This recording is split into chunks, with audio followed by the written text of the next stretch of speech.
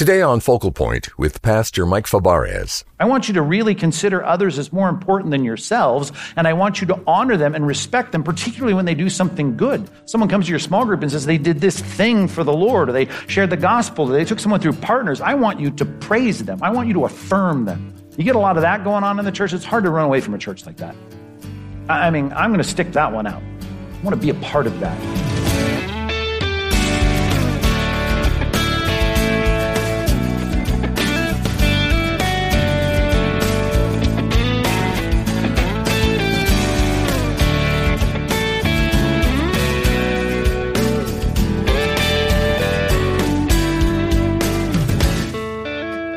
What if your church was filled with people who welcomed newcomers, overlooked minor offenses, blessed one another, and honored the courageous? Would you want to be part of a church like that? Well, today on Focal Point, Pastor Mike Fabarez explores the challenges we face as the body of Christ and offers the example of Barnabas to show us how we can be a better, more Christ-like church. I'm Dave Drury. We're in Acts 9:26 as Pastor Mike Fabarez continues a message titled, Saul, a New Family. Follow along, please, if you haven't already gotten your Bibles open, to Acts chapter 9, verses 26 through 31. And I want you to see this turn of events as Paul is coming into Jerusalem. I'll read it from the English Standard Version for you. When it says in verse 26, and when he, of course, Saul, now Paul, coming to be Paul, had come to Jerusalem, he attempted to join the disciples. And they were so thrilled he was there. They had a potluck. They had a banner up for him. Welcome to our church. Warm, nice right hand of fellowship was extended to Saul. No. All were afraid of him, for they did not believe that he was a disciple. So he's got a church right now which got people in it that don't affirm what he knows is true. And that had to be, I just want you to emotionally connect with that. That had to be disappointing. Right? That's a good reminder for us as Paul integrates into his new church that the church is not perfect. And I think if we're going to look at the importance of the church in a passage like this, we ought to step back and just make that simple observation and affirm it as our affirmation and say, we just need to know this. Number one, if you're taking notes, real simply, we need to expect imperfection. Right? Paul's going to join his new family here in Jerusalem, and that family is imperfect, as was reminded in the very first verse of this passage. They don't rightly understand the heart of the Apostle Paul. They don't know the truth about his conversion. They've heard it. They don't believe it. There's suspicion. There's doubt. And I'm just saying this about the church that you go to. It will not be perfect either. Right? The reality of how things are in a church as you interface with it, and your life starts to overlap with the lives in the church, and you have the real experience of interacting in that spiritual family, you're going to realize this. There's going to be things that frustrate me, and I can't change them. The people that are entrusted with my oversight are going to make decisions I don't agree with. There are going to be things that I'm going to struggle with. Verse 27. Thank God that in the church of Jerusalem, there was someone there to mitigate the misunderstanding and fix it. His name was Barnabas. Right? Take a look at the passage, verse 27. But Barnabas, love that contrasting conjunction, but Barnabas took him and brought him to the apostles and declared to them, listen, I can testify to this, how on the road he had seen the Lord who spoke to him, and how at Damascus he had preached boldly in the name of Jesus. You got to believe this guy's conversion. You should not be doubting. You should not be not believing. You should be believing him.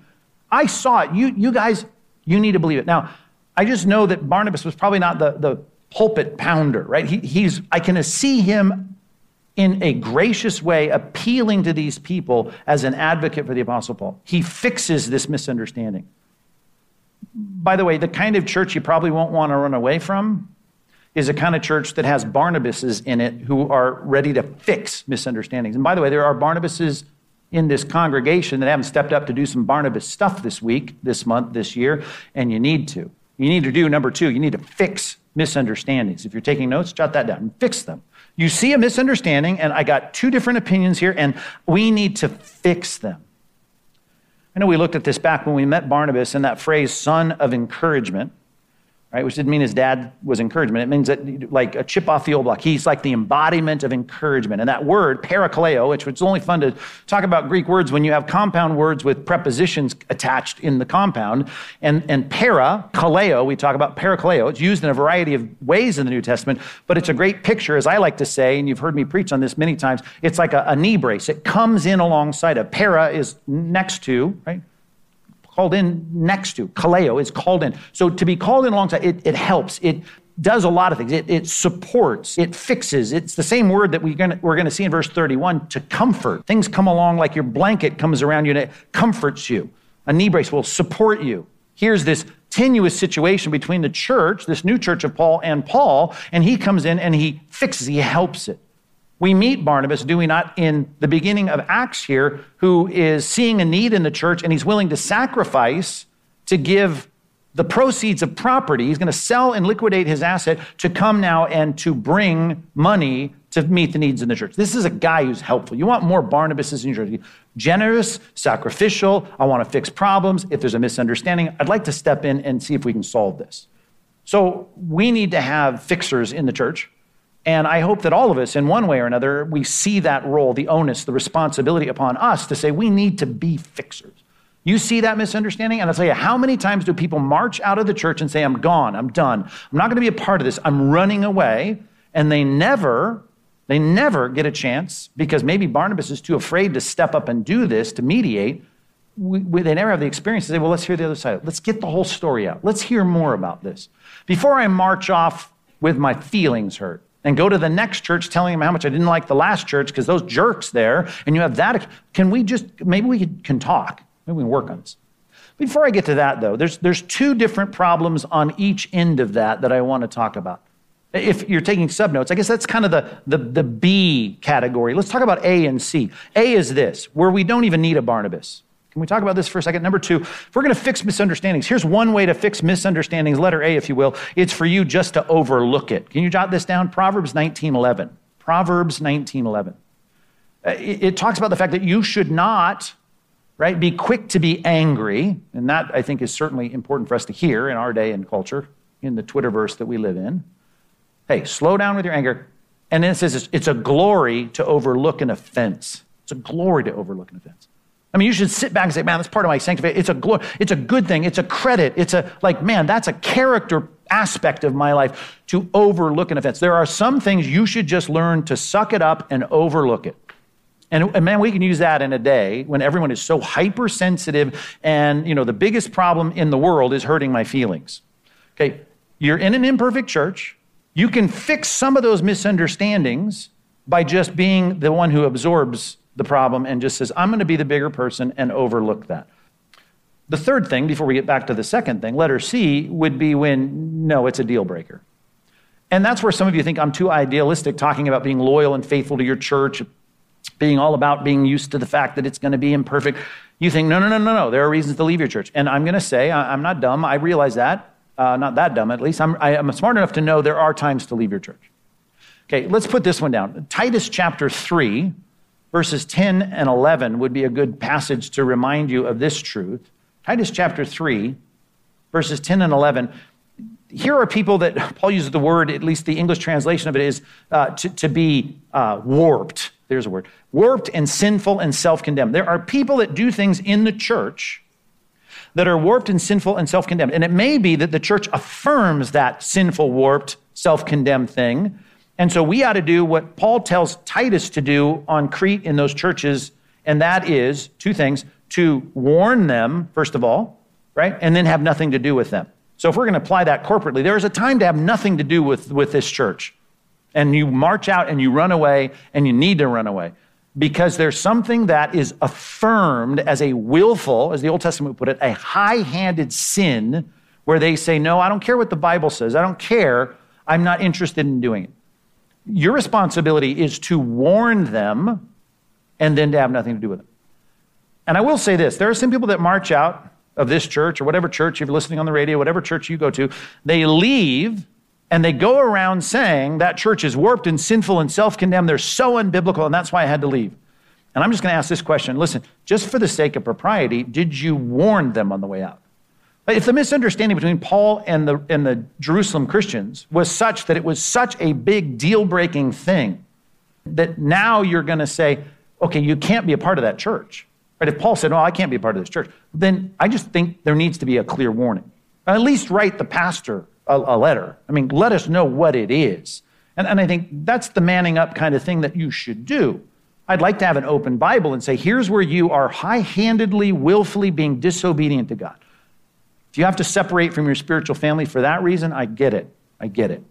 But at least you'll find out if whether or not the third category is actually in the second category, and that is we just need to sit down and figure this out. And the second category is this. Jot this down. Galatians chapter 2. Galatians chapter 2, verses 11 through 14. It is a bigger example of the category we're in when Barnabas has to step in and say, I need to mediate this problem. It needs to be called out. Hey, church, you're doubting and being suspicious of Paul, and you should not be. Paul to the Galatian churches is giving testimony to having to call out Peter, the apostle. And he's doing that because he says he's being hypocritical and he's leading others to be hypocritical in the fact that they are changing their habits when these people of the circumcision party, they're concerned about the ceremonial laws coming to town, and they used to eat with the non-kosher people, and no problem. They realize the ceremonial law is gone, but now when they got the right audience, they're not going to do that, and so they're being hypocritical. And here's what Paul says. It was because of fear that what Peter was doing was not in step with the truth of the gospel. Okay, so here's something that may happen in your church. And this is more than misunderstanding. This is a disagreement. And I'm saying before you pack up your backpack and leave and march out and run away from your church, I mean, maybe we need the Barnabas situation where we say, I need someone to sit down and let's make sure we get the things out on the table and say, here's the problem. Because if, for instance, number 3, someone says, the category 3, letter C, if they say, well, I'm leaving this church because it's unbiblical. Sometimes I want to say, well, let's see what your unbiblical charge is. And if I'm saying, well, it's not a high-handed, absolute, willful disobedience to God's word. Matter of fact, what you're saying is helpful, and maybe one of the reasons we weren't doing that, or the reason that small group leader wasn't doing that is because of fear, or they were stumbling in the Christian life in some way. Maybe we can fix it with a clear confrontation. And in a way, it doesn't feel like a confrontation. That's what Barnabas is doing in the church, is he not? He's basically saying, guys, you're wrong about Saul. He really is a disciple. He really did get converted. He's been preaching boldly up in Damascus. Going to be a part of an imperfect church. Even if you're not a part of this one, it doesn't matter what church you're in. Imperfect church. That's your church family, though. You're designed for that.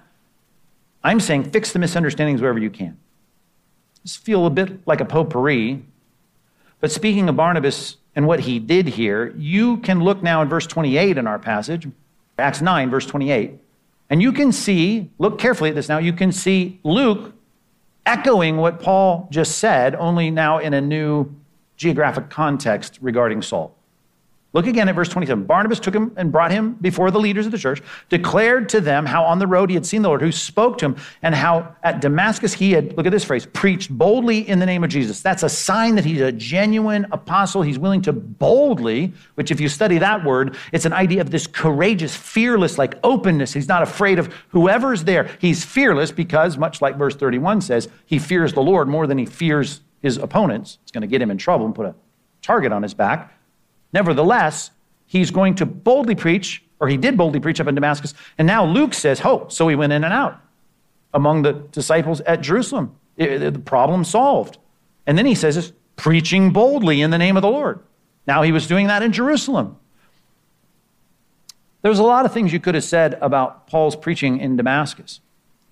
And it didn't have to be with such a strong word. I don't want to overstate this, but I mean, it is kind of a big compliment to say, he wasn't just sharing the gospel.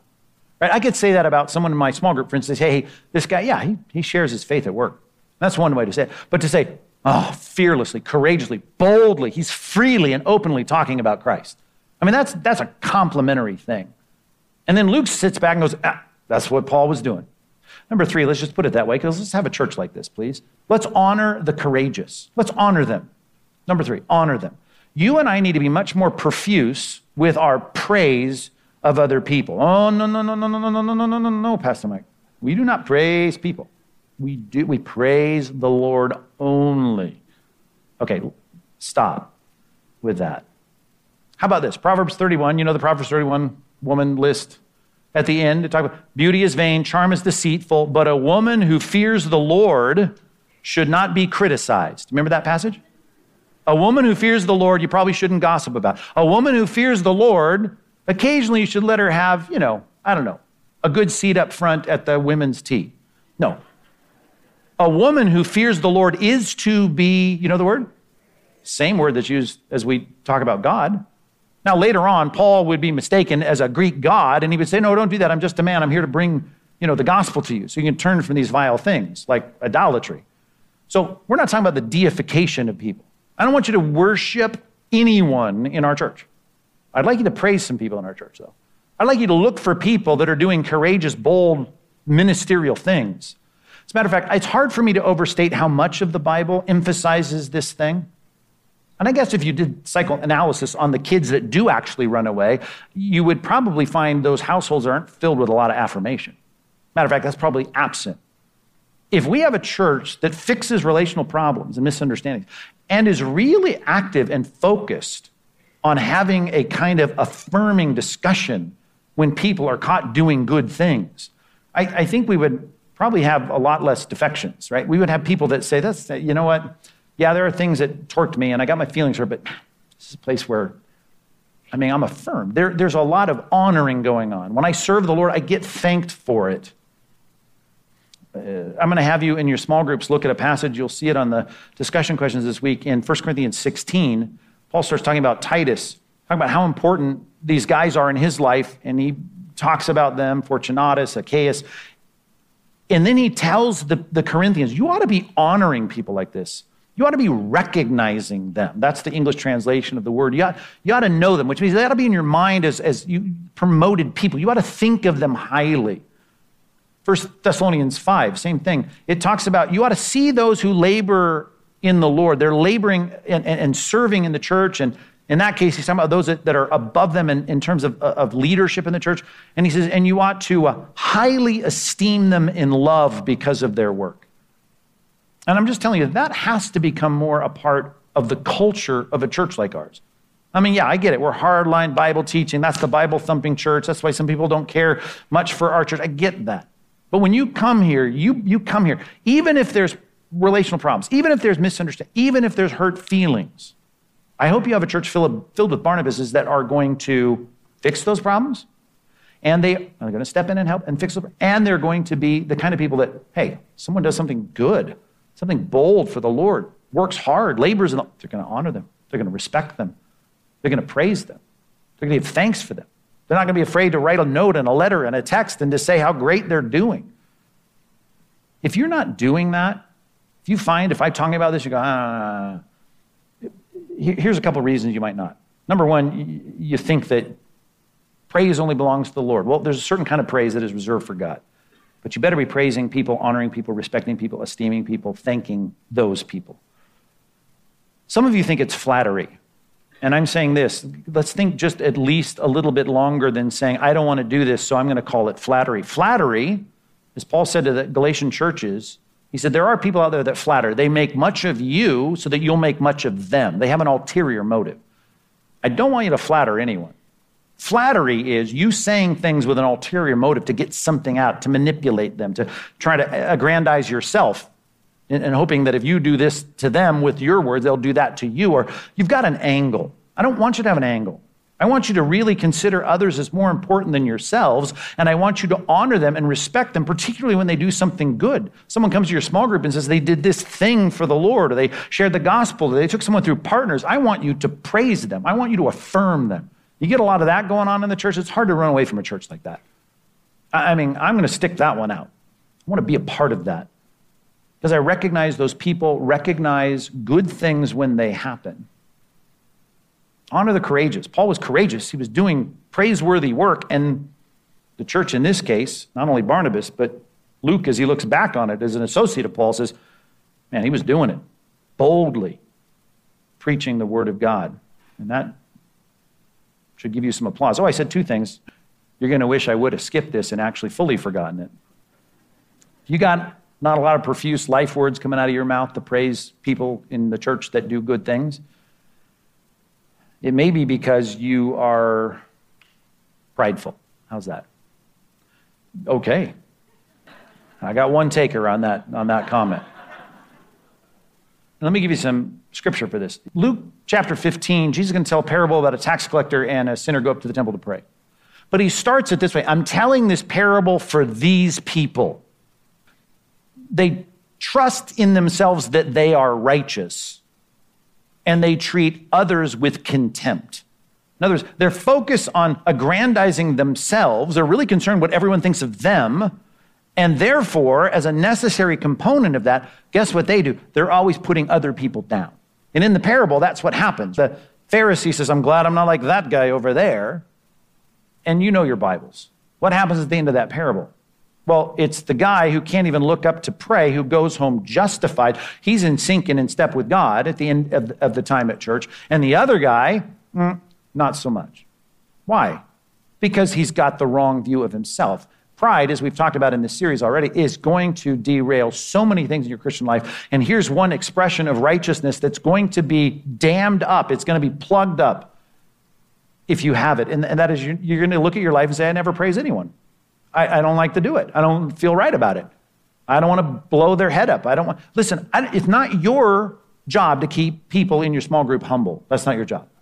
It's just not. So give it up. Not your job. God's really good at that. Your job is to praise praiseworthy things. Your job is to honor honorable things. Your job is to say when someone boldly proclaims the gospel, they boldly proclaim the gospel. This is a complimentary thing. And some of us aren't as complimentary as we should be. Matter of fact, if we added up the compliments that come out of your mouth that are not manipulation, not flattery, but sincere statements of honor and respect and esteem and thanksgiving and praise to other people, I just wonder what those thermometers would look like over your head. And then I'd say, I'll bet there's a correlation for some of you, that even your excuse about flattery is really a cover for the fact that I just really want people to see me as the good guy. You're listening to Pastor Mike Fabarez here on Focal Point and part 2 of a message called Saul, A New Family. The complete uncut version of this message and this series is available on the Focal Point app and online at focalpointradio.org. Well, as you've likely noticed, Pastor Mike never sugarcoats the Christian life, and he doesn't avoid the uncomfortable parts of the Bible that we may want to skip over, but he does faithfully deliver God's unfiltered, uncompromised word every day. And that's the straightforward truth we need to grow as disciples of Christ. If you believe in this mission, then please consider sending a financial gift to keep this program on the air in your community and across the country. We've made it quick and easy to give when you get in touch with us by calling 888-320-5885 or contact us online at focalpointradio.org. And to thank you for your support this month, we'll send you a copy of A.W. Tozer's excellent book titled Men Who Met God, 12 Life-Changing Encounters. In it, Tozer explores the transforming impact of an encounter with God and how it shaped the lives of several biblical figures. Request your copy of Men Who Met God when you make a generous one-time donation or give monthly by becoming a Focal Point partner. Again, you can reach us by calling 888-320-5885 or contact us online at focalpointradio.org. Or if you prefer, write to us at Focal Point, Post Office Box 2850, Laguna Hills, California, 92654. And if you're not ready to give just yet, we'd still love to hear from you. And we'll gladly send you a helpful pamphlet about the 12 disciples, just for getting in touch. Request your copy when you call 888-320-5885 or contact us online at focalpointradio.org. In our materialistic world, contentment can be an elusive goal. Sadly, many people will never find it, but it doesn't have to be that way. I'm your host, Dave Drury, inviting you back tomorrow when Pastor Mike Fabarez explains how to be content no matter what cards you've been dealt. Discover the biblical secret to finding joy when you join us for Ask Pastor Mike Friday on Focal Point. Pastor Mike here. Ever wish you could corner your pastor and challenge him with your toughest questions about the Bible, about faith? Well, now you can. Send me your questions. Head on over to focalpointradio.org and click on Ask Pastor Mike. or send me a note on Facebook.com/Pastor Mike or Twitter.com/Pastor Mike. I can't wait to hear from you. Today's program was produced and sponsored by Focal Point Ministries.